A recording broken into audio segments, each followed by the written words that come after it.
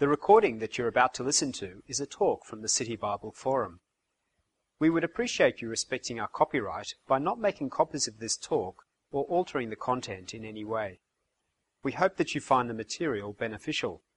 If you would like more information on the City Bible Forum, you can visit us on the web at citybibleforum.org. Well, folks, great to see you here today. I'd like to begin by telling you a story. As soon as we get... This time wasn't my fault, right? It wasn't your fault, exactly. There you go. Okay. One of the good things about City Bible Forum is how seamlessly we use technology. So true. There you go. There we go. Is this right? Yes. There we go. I want to begin by telling you a story kind of from a distant time when things were simpler and I was at high school. Grafton High School, entree ad finem, strive to the end. Grafton, the city of jacarandas, where it's beautiful to see jacarandas as long as they're in someone else's yard. Because branches break off them and crush cars, and all that beautiful purple turns into squish on the ground. But anyway, that's another story. Grafton High School, 1973. You've got this many, like 30 or 40 Year 9 students in a technical drawing class. And we've all got set... And Mr. Wheeler was our teacher, and he was okay, but Mr. Wheeler was the industrial arts master, and he was continually being called out for long periods of time. And if you can imagine 30 Year 9 boys in a tech drawing class with no teacher, all armed with lethal weapons. Compasses with steel points, and it was a T-square that you slide up and down, and it was just pandemonium. And we'd have someone who's supposed to be the cockatoo, as they call it, who would stand at the door and watch when Mr. Wheeler was coming back, and you'd get your 10 seconds to get back in your seat. And one particular day it was just out of control. In fact, I think the war had actually spilled outside as well, and we didn't see him come back. And he's walked in and said, "Right, you, me, you, and you, right, up to Mr. Heath." And I still remember that kind of, oh no. So about 8 of us get sent to the deputy headmaster, and in the olden days, you got caned, okay? Like it was going to hand out. And poor old Mr. Heath, he was a really old guy, even older than me down there, and he'd just come back after a heart operation. And I remember these mixed feelings about terror at being caned, and then thinking, he's going to feel... And he got a bit wobbly, and he had to cane 8 of us. If you're not ready, and the judgment day comes... it can be very uncomfortable. And that's actually what Jesus talks about today, in a much, much bigger scale, of course. And that is that Jesus talks about, in that part of the Bible that we're going to look at, about his return. Now, lots of people will tell you that they know when Jesus is going to return. So, in 1992, I don't know if you remember that, if you're old enough, if you remember, there was a Korean group called Mission for the Coming Days. And they leafleted, actually made quite a lot of noise about the fact that Jesus was due to return on the 28th of October 1992. I don't want to spoil it for you, but he didn't. Okay, and it was fairly embarrassing for them. A lot of people upset, crying. I know you want to put your arm around them and say, cheer up, it's not the end of the world, but anyway. There's lots of people who mock the idea of Jesus' return. Okay, so, here's the t-shirt, Jesus is coming, look busy. There's others who just plain deny it. He's dead, it's been 2,000 years, he's not coming back, get over it. So it's kind of people will mock the idea. At the same time, others will tell you that they know when he's going to be back. So, Mr. Camping, what's his first name? Harold Camping in the United States. I think the last kind of big fuss about this happened May 21, 2011. There were even huge billboards saying he'd worked out exactly when Jesus was returning, and it didn't happen. So how do we try and make sense of this? I suppose what I want to ask you today is to think, do you believe that Jesus will return and bring the judgment day? It's very hard to stay kind of neutral about it and shrug your shoulders. Because if it's true, it changes everything. It really does change the way everything. The last 3 weeks or so in this Where's Your Headspace, Jesus teaches to say Don't be afraid of other people and what they might do to you. Don't be caught up with greed. Don't be caught up with what we eat, what we drink, what we wear. There's something much bigger. All of those things rely on what he teaches about his return. So today, why believe in Jesus' return and how to be ready for it. Now, on the right-hand side of your program is kind of an outline as we work our way through what Jesus teaches in Luke 12, or it'll be on the screen as well. And as usual, it's not hard to understand what Jesus is saying. It's just that what he says is so kind of challenging and provoking as usual. So the first thing Jesus begins to say is, be ready for the Master's return.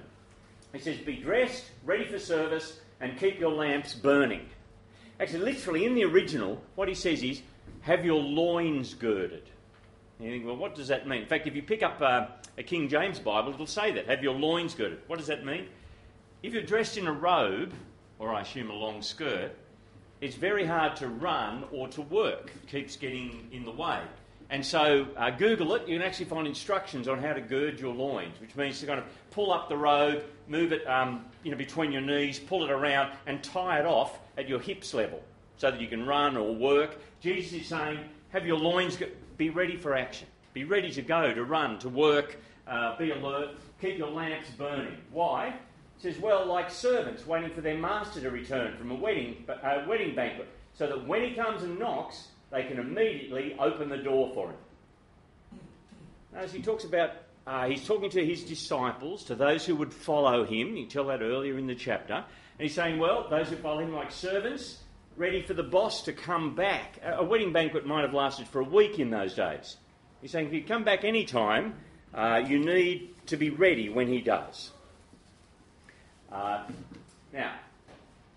It'll be good for those servants whose master finds them watching when he comes. Truly, I tell you, he'll dress himself to serve. So the boss will serve. And he'll have them recline at the table and will come and wait on them. It'll be good for those servants whose master finds them ready, even if he comes in the middle of the night or toward daybreak. Literally what the original says there, this middle of the night or daybreak, in the ancient world they divided the night up into 3 or 4 watches, each of about 3 hours. He's saying, well, literally, if in the middle of the night or later in the early hours of the morning, be ready. Now, what's he saying? It's obviously it's a metaphor or a word picture. Saying if you follow Jesus, you are actually allowed to sleep. Okay. What's he saying? Be ready. Be ready for him to return. If you actually believe that Jesus will return and bring the judgment, it will affect not just personally how you see your own life, but how you see the whole kind of history of the universe. Because it affects your worldview. So in the ancient world, the Stoics, you might have heard someone described as a Stoic, someone who really kind of puts up with things rather than try and changes things. Why? The Stoics believed that the universe and everything about it went in a big circle and things were repeated again and again and again, about every 5,000 years. So you've sat and listened to this talk before, and I've given it before, and it will happen again and again, and around we go, and that's why there's no point trying to change anything for the Stoics. Or if you're an atheist and you believe that there's nothing more than just material, well, inevitably our world will die a cold death as the sun runs out of hydrogen. And if you want something to worry about, the sun has burned half of its hydrogen fuel already. There's only about 5 billion years to go, they estimate. So anyway, I'm not too worried about that. But you see, the other alternative is that Jesus will return. That Jesus promised, that the Bible tells us there was the first creation that we have messed up completely because we've walked away from God. But Jesus promises a new creation. In the Bible's words, there'll be no more mourning or crying or pain, for the old order of things has passed away. God will wipe away every tear from our eyes if we trust him. And there'll be no more Alzheimer's or cancer or greed or violence or loneliness or fear. That's the promise. Now here's the sharp edge of it all. Here's why it's so hard to be neutral about it. What Jesus says is, when he returns, there'll be the great division. A division he tells parables about where he says he'll divide the sheep from the goats, the wise from the foolish, the ready from the unready. And the only thing that will go to the new creation is people who trust him, love him, know him, live for him. That's the division that will happen. Very hard to be kind of just, it's going to happen or it's not. There's kind of no middle ground. Now, why do I believe it? I believe it because of what's happened in the past and because of what the Bible has said. So, the Old Testament promised the birth of Jesus in a certain place, in a certain way, promised his life and teaching, his death, his resurrection.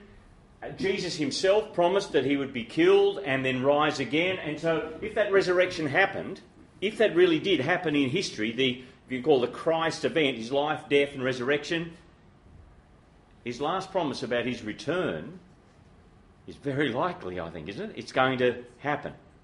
And it's not as if it's an afterthought in the New Testament. I read the other day, someone's estimated 300 times the New Testament mentions the return of Jesus. 300 times. One in every 13 verses. It's there. It's part of the fabric. And so if Jesus really is going to return, that's the beating heart of the Christian message. If he's not, the Christian message just falls over like a house of cards. But another obvious question that comes is, why is he taking so long? You know, the guys who make the T-shirt say, he's dead, it's been 2,000 years, he's not coming back, get over it already. 2,000 years. I know my dad asked me, it's been 2,000 years, haven't heard from him. I think, what's the answer? Interesting that kind of mocking attitude that people have was around from the very beginning. So the Apostle Peter, or Peter the fisherman who followed Jesus, became one of the Christian leaders. When he writes his second letter to Christian people, look at what he says in chapter 3. He says, above all, you must understand that in the last days, scoffers will come, scoffing and following their own evil desires. When the Bible says the last days, it means the time between Jesus' first coming and his return. Okay, and he's saying people will scoff. Isn't that true? He says they'll say, where is this coming? He promised. Ever since our ancestors died, everything goes on as it has since the beginning of creation. It'll always go on the same. But he goes on to say, don't forget something. Do not forget this one thing, dear friends. With the Lord, a day is like 1,000 years, and 1,000 years are like a day. In other words, God doesn't measure time the way that we do. 1,000 years like a day. So really it's like Jesus was here first time on a Friday and God might judge the world on a Monday. It's really only been a weekend since Jesus was here. 1,000 years. And why does God delay? See verse 9, the Lord is not slow in keeping his promise, as some understand slowness. Instead, he's patient with you, not wanting anyone to perish, but everyone to come to repentance. It's not like judge the world as a post-it note on God's fridge and he thinks, I've got to get around to that sometime. He's not procrastinating. He waits to give people time, see the word repentance, to turn around, to come back, to find forgiveness because Jesus died for them, to know him and to be ready to meet him.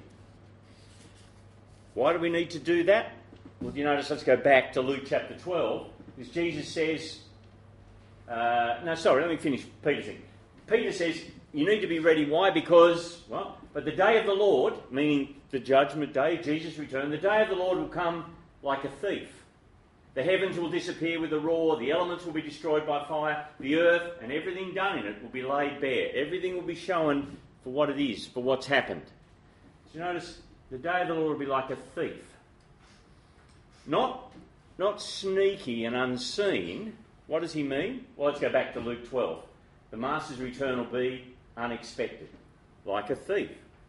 But understand this, Jesus says, if the owner of the house had known at what hour the thief was coming, he would not have let his house be broken into. Some people are very keen to protect their businesses or their house. I've seen the one on the left in a few shops in Sydney. Warning, is there life after death? Trespass here and find out. And the other one, I actually have a couple of my friends who live in Colorado, I think it is, in the US, and they have that sign on front of their house. Nothing in this house is worth dying for. I'm sure it's true as well. What's the point? We don't want our house to be robbed, but they don't know when a thief might come. If you knew when the thief would come, you'd have it sorted. I don't know if you've ever been robbed. If you live in Sydney, there's a good chance. You want to just kind of nod or, yeah, okay. I've been robbed a few times. People broken into the car and stolen stuff.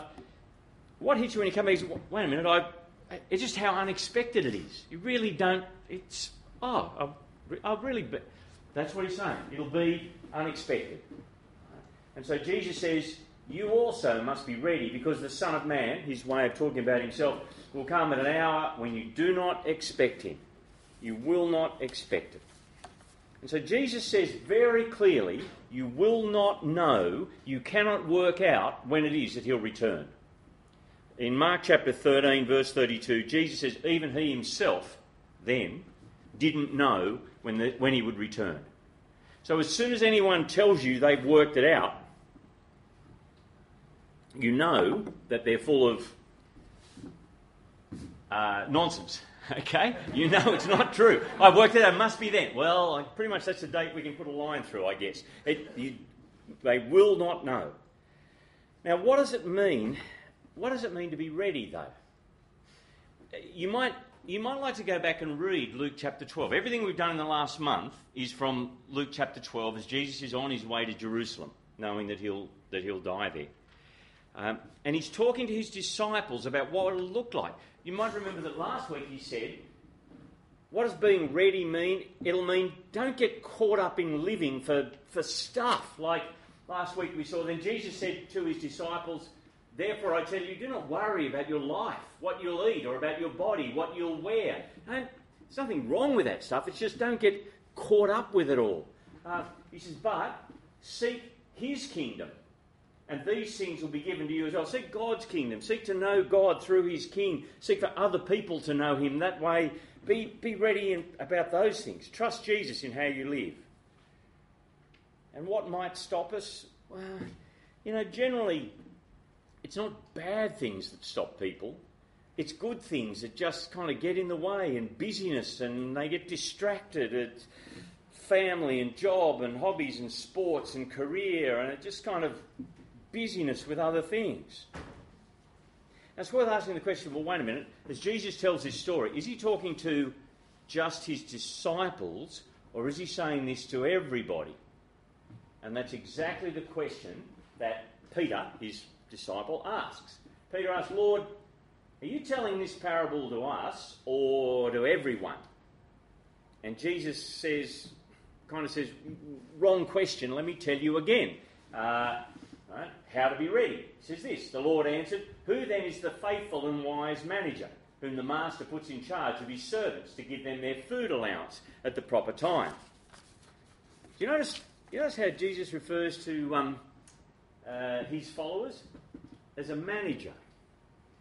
And I guess that the contrast is, it's not that we own the stuff, it's we're just managing someone else's property.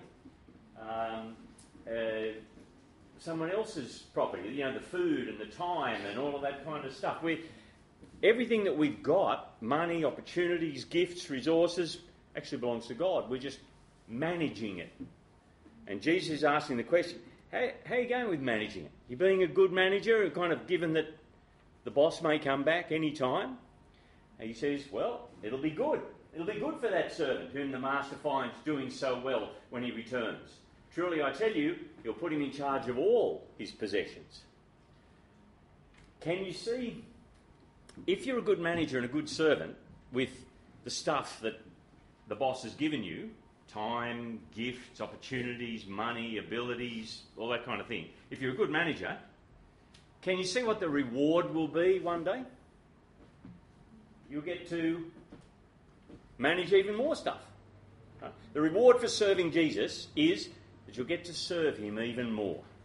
And it's kind of one of the beautiful ironies of the Christian message. It's as you serve Jesus, as you trust him in how you live and serve him, the more you do that, the more you find joy and life.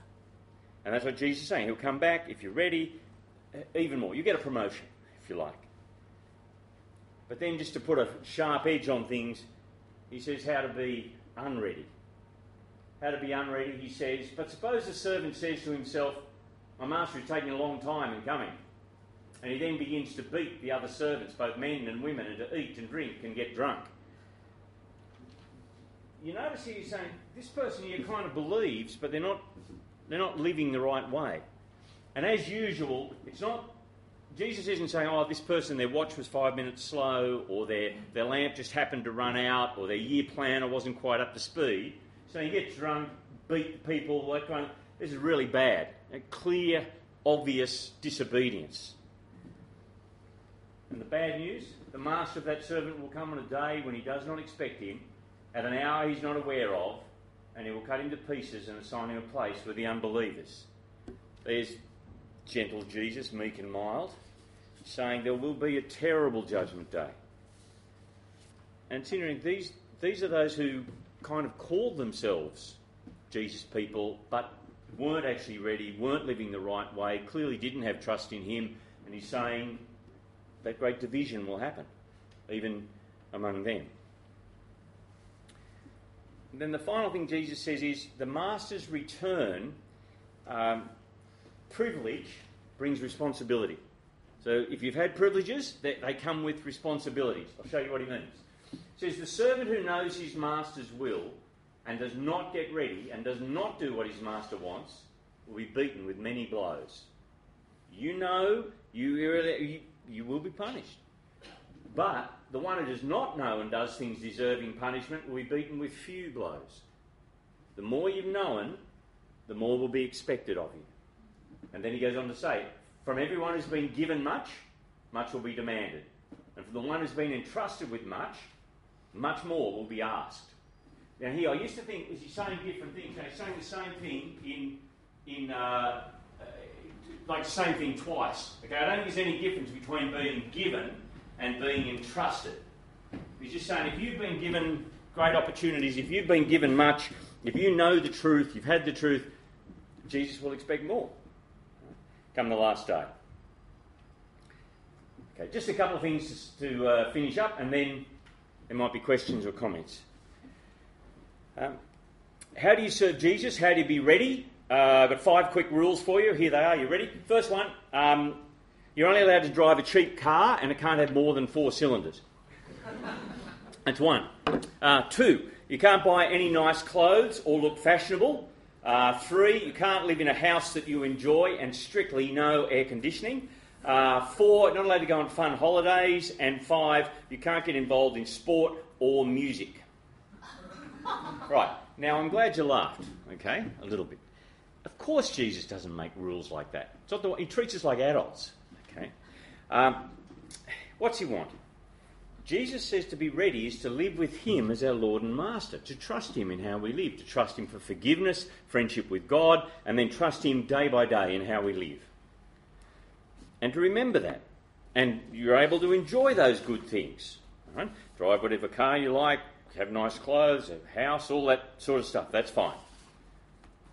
But being ready means remembering one thing. That's this. The only thing that will go to the new creation, if this is true, the only thing that will go to the new creation are men and women, people who love and trust and serve Jesus. Everything else, everyone gets left behind, all right, or sent away. Cars don't make it, clothes don't make it, houses don't make it, sports, holidays, music, whatever it is, doesn't make it. Only those who know him and trust him. Now, doesn't that really help clarify what's important? All those other things are fun and necessary and to be enjoyed, but they're all trivia when you actually understand Jesus' return and the judgment day. What's really important?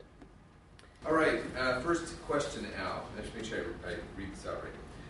Why is Jesus' return delayed, given that only the living can be saved, and a delayed return simply means more people are being born?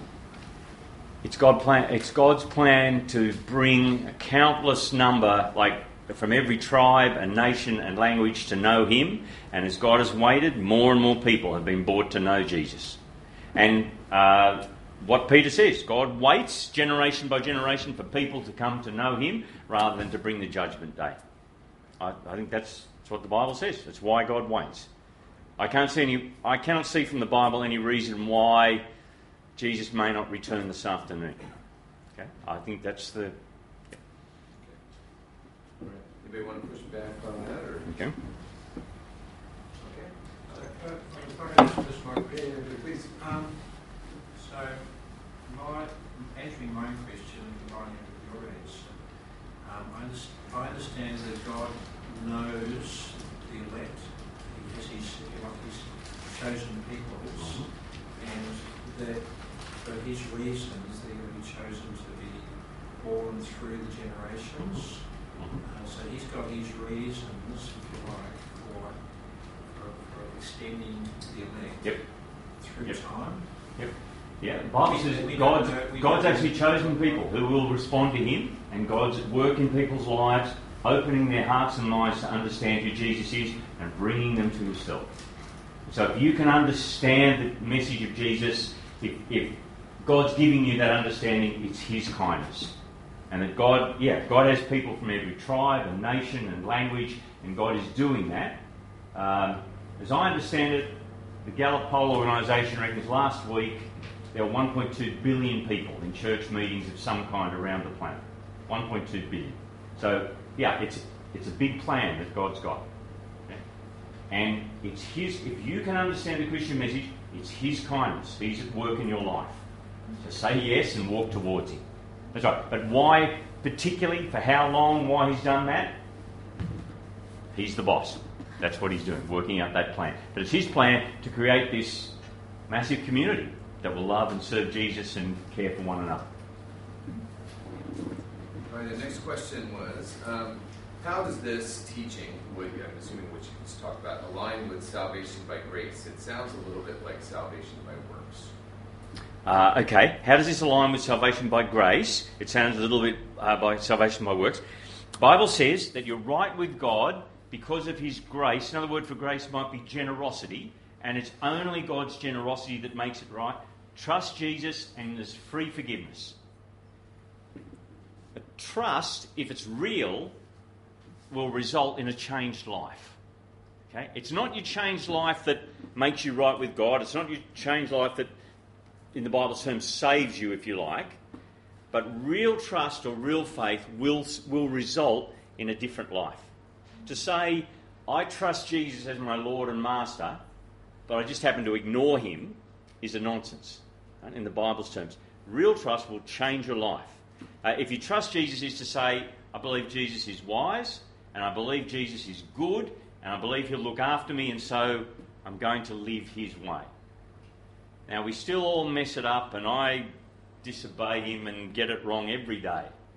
But it's kind of a question of which way you're facing. You're facing walking towards him, trusting him, or away from him and ignoring him. And what Jesus is saying is to be ready is to keep on trusting him, keep on putting that into practice day by day. Okay, so you're saved, in the Bible's terms, saved means right with God. You're right with God by faith alone, but the faith that saves you isn't alone. It'll result in a changed life. If it's real, it will change your life. Happy to bounce that around? Okay. Al, sorry. Yeah. Okay. Al, I've been in a lot of different churches, and I've heard different views on the return of Jesus. How can I know which one is right? Okay. There's lots of different. How can I put it? Theories or timetables, if you like, about the return of Jesus and some different aspects. So people believe different things, for example, about the millennium, meaning the end of the book of Revelation mentions a 1,000-year reign of Jesus. And so Christian people kind of have different opinions about how that fits in, the timing, that sort of thing. I can understand why, because much of what the Bible says about the return of Jesus is symbolic, or in terms of parables, that kind of thing. And depending on how you take the symbolism, how you read some of those things, you can come up with a different opinion. Every Christian person I know who takes the Bible seriously and as their authority believes, 1, that Jesus will return, 2, that it will be unexpected, 3, there will be the judgment day. Okay. Now, where the millennium fits in and some other whole lot of other details, people can disagree. People shouldn't argue about it, okay? But Christians do. We'll find something to argue about. So I think that's the difference. Now, I have my own particular views, but if that's wrong when Jesus comes back, I'm more than happy to change my views. Okay, whatever he decides. Okay. If you want to talk specifics about different, it's called different millennial views. Happy to talk about that. My mother has a different view to what my mum had. Mum's got Alzheimer's. She's alive. Mum had a different view to me. I can say more about the millennium if you want to talk about that. I understand that we should be ready regardless, and we don't know the hour. But are there things in the Bible that say that there are certain indications that there is a return, like signs of heaven and things like that? Yeah. It's a little bit tricky, and people would disagree with me on this, so you weigh it up for yourself. Remember the essentials that I said, Jesus will return, will be unexpected, the judgment day will come. I think part of the reason why people have looked for signs is that what the Bible describes is what the nature of life will be like between the first coming of Jesus and his return. And particularly the book of Revelation is about that. So there will be wars and rumours of wars, there'll be earthquake and famine and tyranny. Christian people will be persecuted. There'll be those who set themselves up in opposition to God, that kind of thing. Every century, even every generation, has looked around and seen those things, and people have thought, the end must be very near. Well, in the Bible terms, actually it is. But is it right? It's because every generation has those kind of signs. There'll be those things where I think people have thought, the beasts that are mentioned in Revelation, that's China or it's Russia or it was Germany. No, it was the Roman Empire. That kind of thing. I think that's why people have thought the end must be really near. It's also the fact that the New Testament keeps saying the end is near. It just hasn't come yet. Okay? I think it's part of the symbol. It depends how you read the symbolism in Revelation. I think I'll stop there. That's yep. For the sake of time, I'm just going to finish with one. I'm sorry we couldn't get to all the questions, but can you please clarify Luke 12, verses 47 through 48? It seems to say there are different levels of judgment. I thought sin is sin and judgment is judgment. Can you clarify that? Okay. No, I think Jesus is saying there will be different levels of judgment, and here you go. You want to? Jesus teaches there will be rewards in heaven and levels of glory in heaven for people, and that there will be levels of judgment. He says it here in terms of the more that you'll be judged on what you've done, but the more you've known, the more will be expected of you. James chapter 3 verse 1. Not many of us should. The verse puts unease into me. Not many of us should presume to be teachers, my brothers, because those of us who teach will be judged more strictly. Matthew chapter 11 says, woe to you Chorazin and Bethsaida, because you had all these miracles. It'll be more tolerable for Sodom and Gomorrah, the great pagan cities, than for you. Matthew chapter 11. So there'll be degrees of punishment and there'll be degrees of glory. So what we do matters. There's the great division between those who trusted Jesus and not, but how you live matters. That you read the Gospels, make up your own mind, but that's how I read them. Quite a statement to finish on. Okay, yeah, well, you see, Russ, I know you don't want me to repeat the talk, but you can't actually be neutral about this. Either this is the end point of everything that's been created and eternity, or you've just wasted a lunch hour. It can't be both. The recording that you have just listened to is from the City Bible Forum. For more information about City Bible Forum events in your city, or to order other talks, please visit citybibleforum.com. www.ccrc.org.